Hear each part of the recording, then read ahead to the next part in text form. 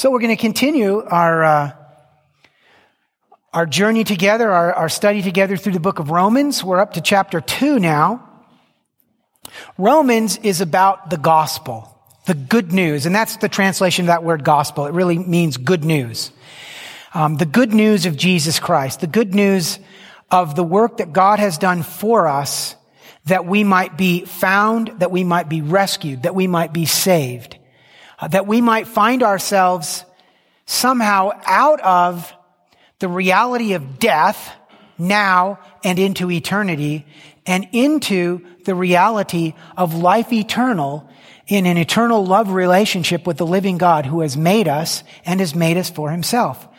How this is accomplished, the essence of what this is all about is the gospel, the good news of Jesus Christ, what God has done for us. Paul, at the beginning of his monumental letter of Romans, and Romans it's a tremendous gift. It is where Paul the Apostle, inspired by God, the guy who wrote like a third of the New Testament, it's where he really develops this reality of the gospel, the truths of the gospel. He develops it more than anywhere else in his writings. It's still a letter. It's still an occasional letter written for a particular purpose to a particular group of people. But at this time, circumstances being what they were for Paul, he writes a much more full expression of the gospel than we find in his other letters. He follows things out. He's going to explain the gospel and follow out questions along the way more than he does in his other letters. So it's a longer book, a longer letter. But it is about the gospel, and as he begins, he gives his theme statement, saying, I am not ashamed of the gospel. Chapter 1, verse 16 and 17. I am not ashamed of the gospel, he says, for it is the power of God for salvation to everyone who believes, to the Jew first and also to the Greek. For in it the righteousness of God is revealed from faith to faith, as it is written, but the righteous man will live by faith. There's the theme statement for the whole book of Romans. It's about the gospel. He says that he's not ashamed of this gospel, which sort of indicates that there is a natural tendency for people, religious people included, church people included, to be ashamed of the gospel. We talked about that a couple of weeks ago. It's the power of God for salvation. The gospel, the good news of Jesus, changes people. But it only changes people who need to be changed. Who is that? Paul states his theme and then goes right into the bad news. Bad news that is really important to set up the good news. It's as though Paul, before he gets into the gospel, explaining the gospel, following out the amazing truths that attach to the gospel, exploring various questions related to the gospel along the way. Before he gets into that, he's going to set it up in a way that helps us to understand that there's a dynamic here. This is not just a sharing of information. It's not about just knowing some things that you didn't know before. It is about having your life changed. That's what Paul is writing about. And so before he gets into explaining the gospel, he's going to do his best, he who has ears, let him hear, to make sure that people understand that the gospel is for them. That what Paul is going to be telling us about in the rest of the letter is something that is vitally significant, vitally important to every single human being, everywhere and at all times. Good news is like good medicine. It doesn't do you a whole lot of good unless you take it. Knowing what all the right medicines are for whatever condition ails you is nice, but if you're not taking any of those medicines, it's not going to do you a whole lot of good. Kind of like that. Last week he talked about the wrath of God. We explored the wrath of God from the end of chapter 1. Paul says it is being revealed. The wrath of God is being revealed against all the ungodliness and wickedness of men who suppress the truth. It's being revealed and it's being poured out or stored up. This is brilliant, inspired. Paul, as God's instrument, is not interested in expanding people's knowledge about the work of God on earth. He is interested in changing people. What's the point in presenting a wonderful divine plan for changing people who don't need to be changed? Saving people who aren't in peril, don't need to be saved. This week we're going to continue talking a little more and specifically about some of the objects of God's wrath. So let me ask again, who is it that needs to be changed? Let me offer a personal confession. I've done a lot of bad things in my life, and honestly, I'm pretty sure I'm not done. But here is perhaps the most God-forsaken thing I do. I try to appear as though I'm really a good person. The kind of man Jesus is really happy to have on his side. One way I do this is to keep the positive image of myself propped up before you and before others, which means keeping quiet about my inner struggles and covering up my outer failures. It's a tough job.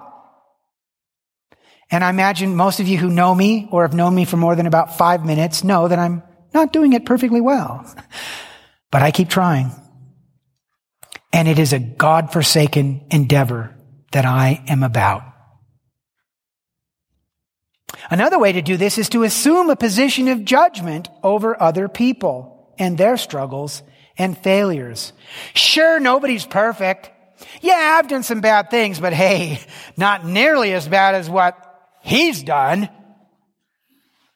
Newspapers and magazines can come in handy along these lines, reading about despicable things that other people have done that I would never do. This is counterproductive. Let me offer a corporate confession. The church has done a lot of bad things through history. But maybe the worst is to project ourselves as the good people of the community. And I've heard it said, and I don't know that it's too far from truth, that we Presbyterians are particularly bad at this. I remember a story. I've shared it with you before. This guy told me, came in my office, sat down, and told me that he'd grown up in a little town in California where there was a Presbyterian church. He and his family were the wrong kind of people. They were poor. They had all kinds of really bad habits, much of which everybody in the community knew about. They were the so-and-so family, and people knew who they were. And they were not the kind of people you wanted your kids to play with. And he knew it. He was the wrong kind of person. And he shared with me, having come back to the church much later in life. He was an older man. And he told me that as a kid, it was his dream that one day he could actually go to the Presbyterian church in town. Because the one thing that he knew for sure was that he did not belong there. But he longed in his mind to be able to belong there. I mean, the Presbyterian church was where the people came and went who were the upstanding citizens of the community. The kind of people that others wanted to emulate. Their parking lot was full of the kind of cars that he knew his family would never own. And they seemed to get new ones all the time. It was a place where people were dressed like really good people are supposed to dress. And that he knew he would never have the wherewithal to dress like that. It broke my heart when he told me this story. What an indictment on how the church projects itself, how church people oftentimes present themselves.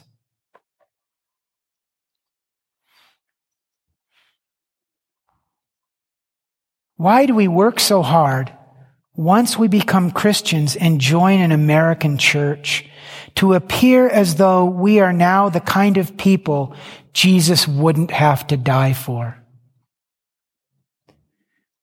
And I'm not talking about trying hard to do what is right, to obey God's word, to fight sin and evil. That stuff is just smart. I'm talking about trying to project an image we know isn't true, which then gives other people the wrong impression and actually prevents us from ever confessing and repenting in any meaningful way. Both in terms of our witness and our effectiveness in being God's agent to help people change for the better by His power, those that are outside of us, our witness to them, but also in terms of our own health. People who would confess sin in a general sense, but never get specific, because I don't want people to know about that, and I want people to think I'm better than that. This is counterproductive. So then we come to Romans 2.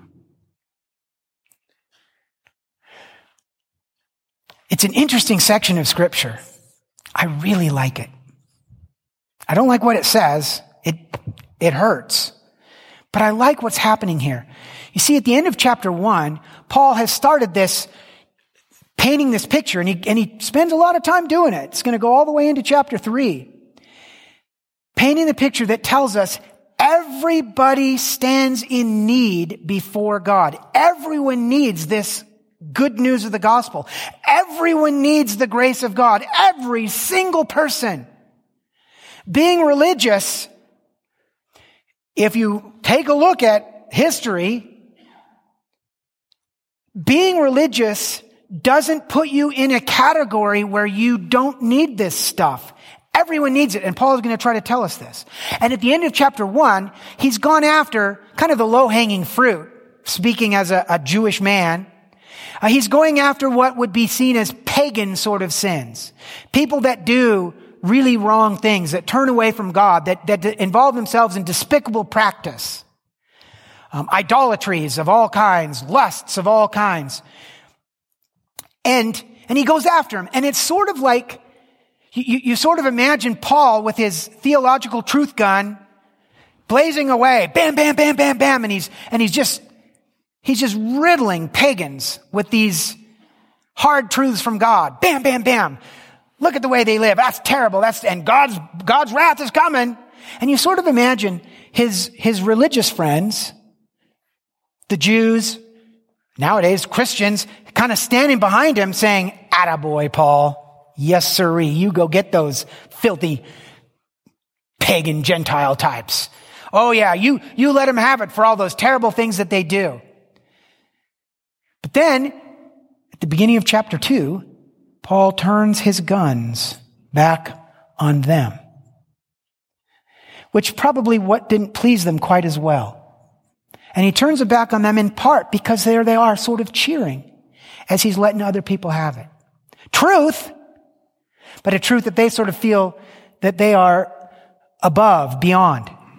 And then he turns the guns back on them. And here's what he says in chapter 2. "You, therefore, have no excuse, you who pass judgment on someone else. For at whatever point you judge the other, you are condemning yourself, because you who pass judgment do the same things. Now we know that God's judgment against those who do such things is based on truth. So when you, a mere man, pass judgment on them and yet do the same things, do you think you will escape God's judgment? Or do you show contempt for the riches of His kindness, tolerance, and patience, not realizing that God's kindness leads you toward repentance? But because of your stubbornness and your unrepentant heart, you are storing up wrath against yourself for the day of God's wrath, when His righteous judgment will be revealed. God will give to each person according to what he has done. To those who by persistence in doing good seek glory, honor, and immortality, He will give eternal life. But for those who are self-seeking and who reject the truth and follow evil, there will be wrath and anger. There will be trouble and distress for every human being who does evil, first for the Jew, then for the Gentile. But glory, honor, and peace for everyone who does good, first for the Jew, then for the Gentile.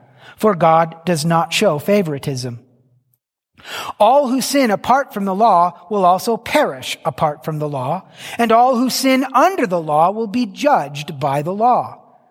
For it is not those who hear the law who are righteous in God's sight, but it is those who obey the law who will be declared righteous. Indeed, when Gentiles who do not have the law do by nature things required by the law, they are a law for themselves, even though they do not have the law, since they show that the requirements of the law are written on their hearts, their consciences also bearing witness, and their thoughts now accusing, now even defending them. This will take place on the day when God will judge men's secrets through Jesus Christ, as my gospel declares. Let's pray. Lord, we pray that you would help us to speak to us loud and clear about what the real problems are and about how they are our problems. About what the real solution that you're pointing to is, and it is our solution.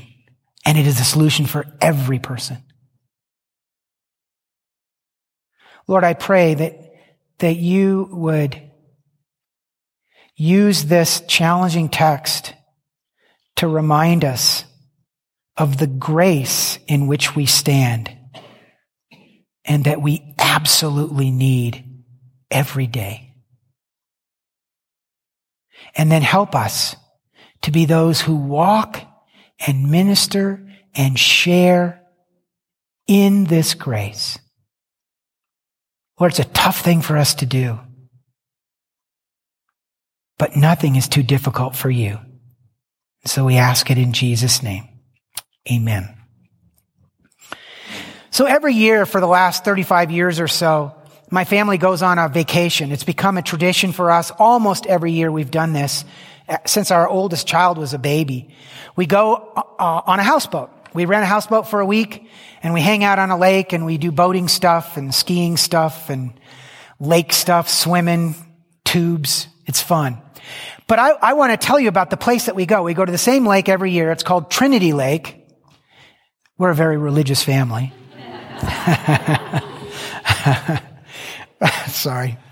That's an accident, but it's a beautiful lake up in Northern California, kind of west of Redding, up the hill. We go to Trinity Lake, and I want to tell you about the Trinity Lake area. A little geography lesson for this area of that's called the Trinity Alps. As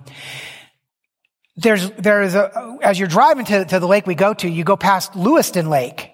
Lewiston Lake is this long, thin lake that really looks like just kind of a wide river, which I guess it really is because there's a river that flows through there.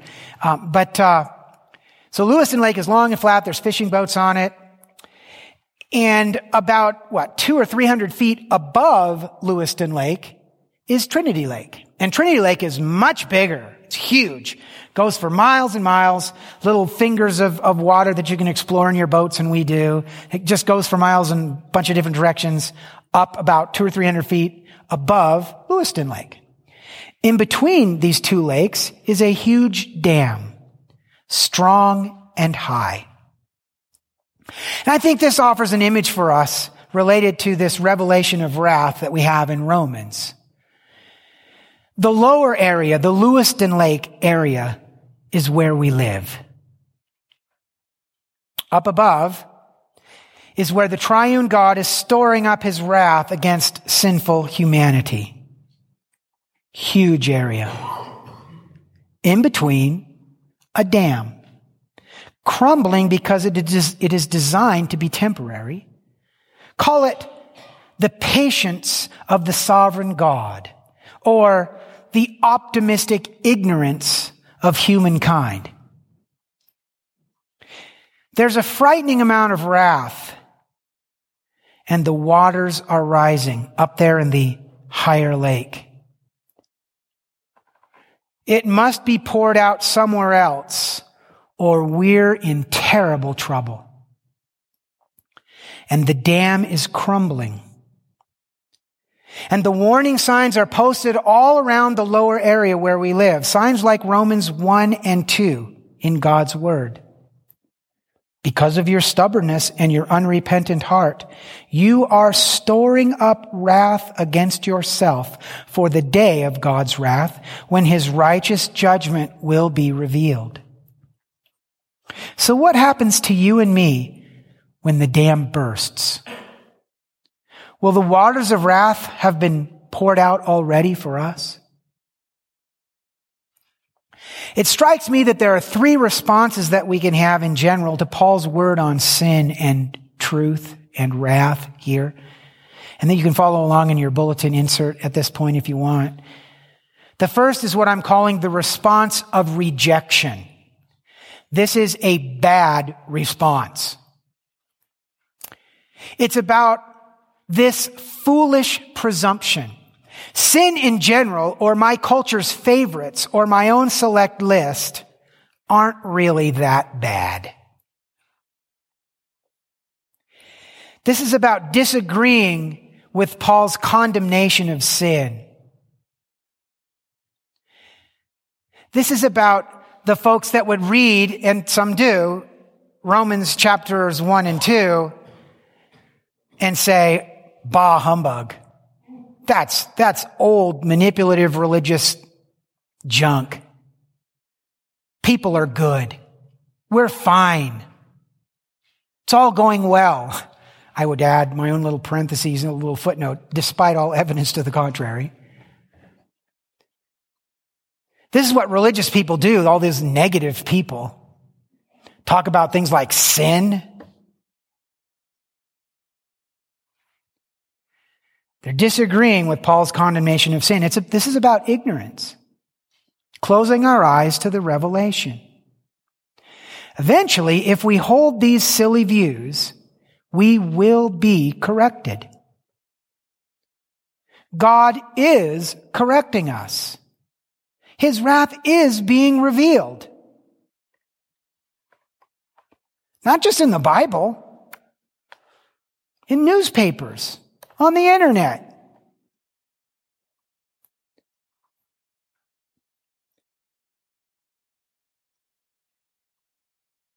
Why?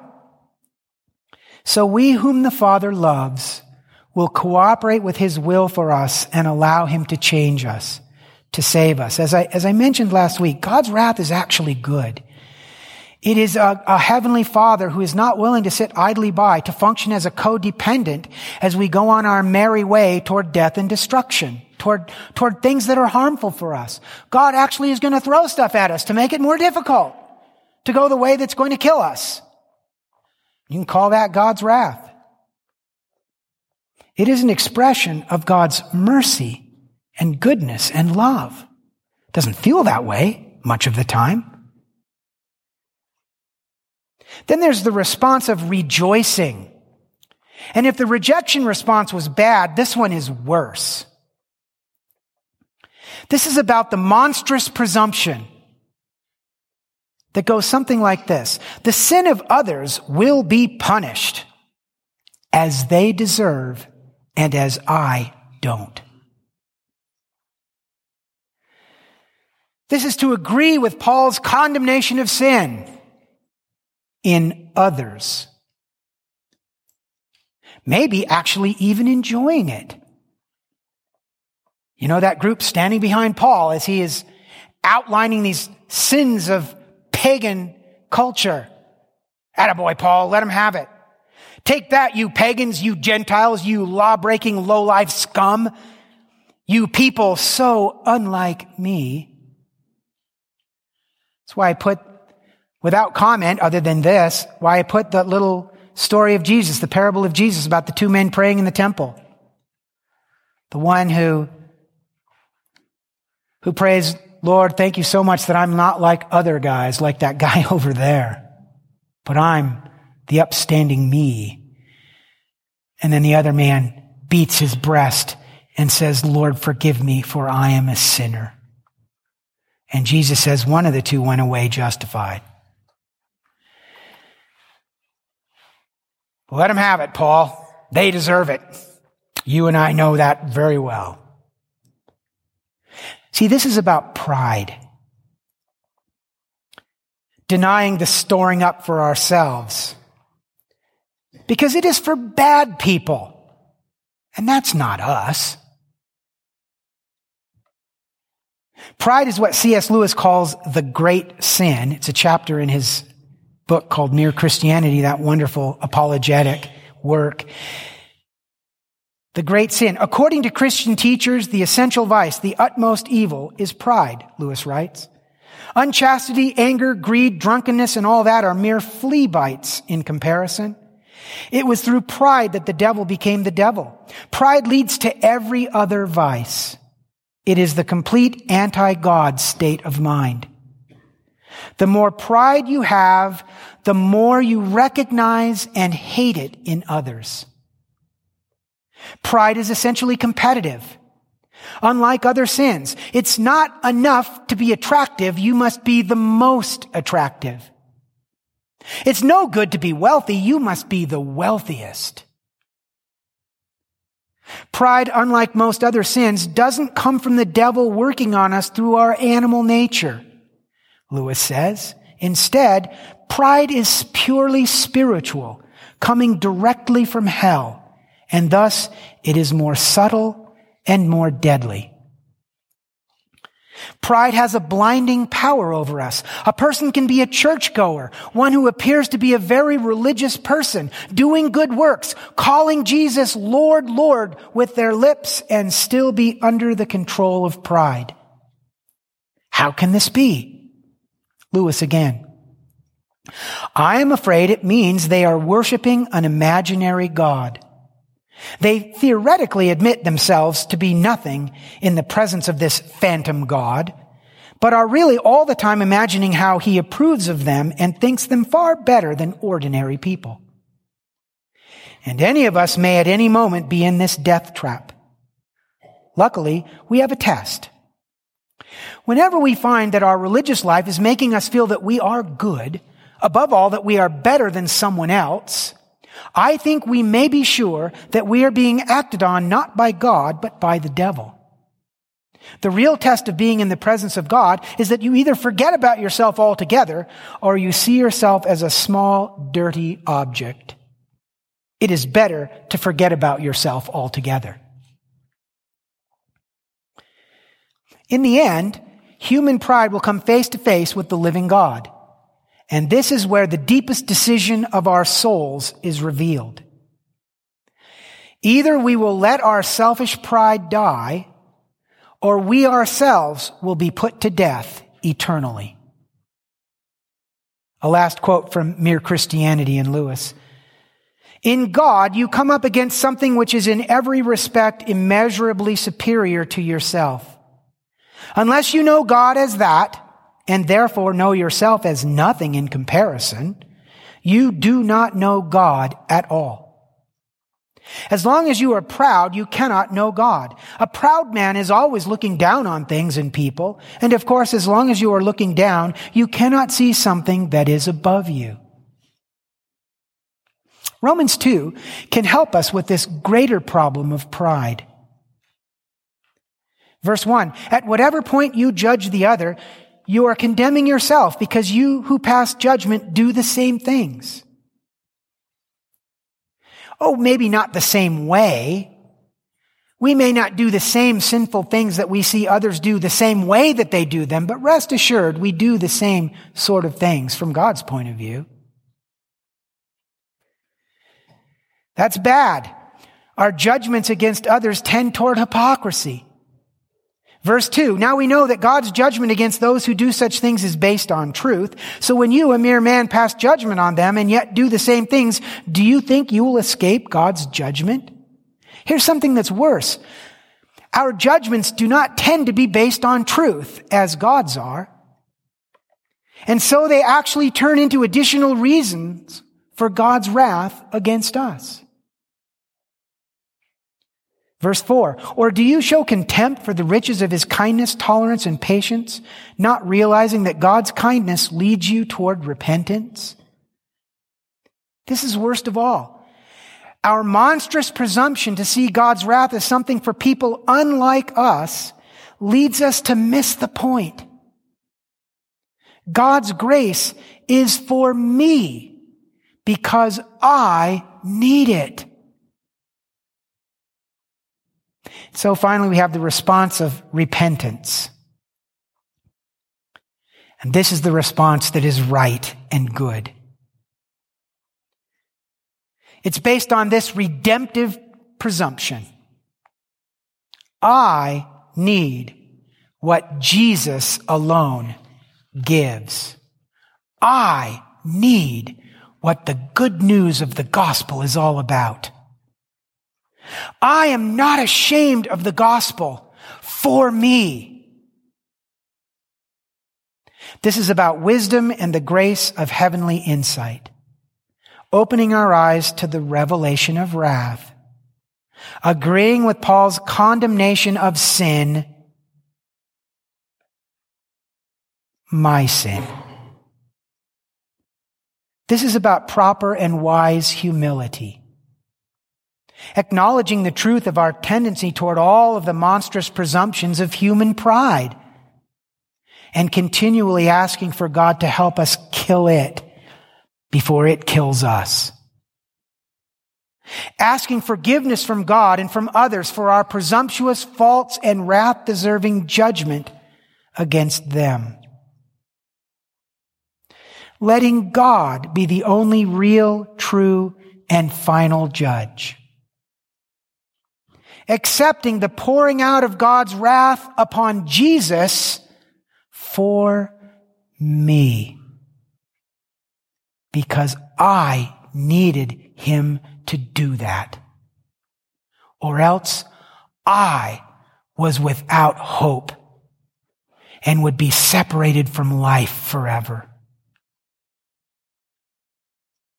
And so this is part of God's process of transforming us, ironically, beautifully, wondrously, into truly good people. Doing good works for his honor and not for ours. Avoiding evil, like presuming to be the great judges of other people, not to earn points with God, but to give him glory. To walk with him, to cooperate with him in the way of life and goodness and truth. Sure, telling the truth, sharing what God has revealed to us is right and good for all of us. Sharing the truth of things that are right and things that are wrong based on God's revelation, absolutely, but doing it always in a spirit of humility and an understanding that we are all moving in a place of grace, or we're not moving at all. That whatever it is we're commending to others is something for us as well and needed by us as well. To share truth with others, never because we're right and we know something that other people don't know. Never as a way of expressing that we are somehow better than others because we've got this insight. But always sharing truth with others, sometimes hard truths, simply because we, like God, and as those who have been drawn in by God into his grace and mercy and life, are not willing to stand by while people whom we choose to love are harmed.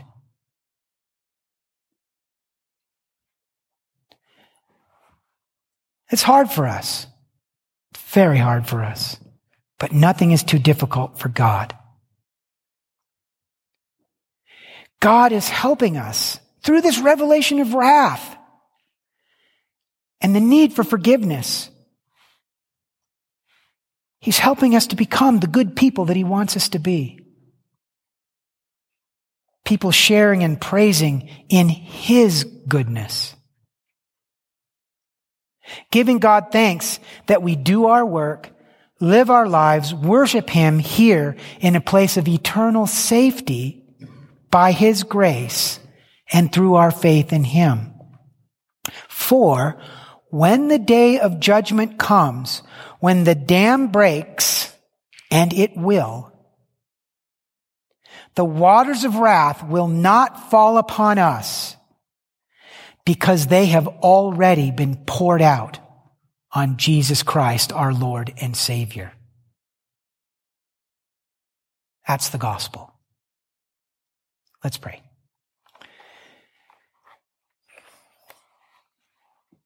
Lord Jesus, again, we thank you for all the ways that you have blessed us.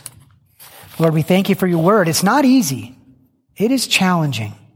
And it challenges us at points that we'd like to just rest and coast. Like, I thought we were doing well by being good religious people and showing up at church and helping with programs and giving some money and saying the right things on occasion about you. And now we hear that it's not enough. We can't work our way in. And in fact, we even have to guard against those very things that might lead us to some kind of goofy religious pride. Wanting to take pride in ourselves for what we do for you and what we know by you. Instead of falling to our knees and giving you thanks and praise that you have helped us to this place where we can experience this much life and truth and joy and peace. And that we actually have the opportunity to let it drip off of us and onto others.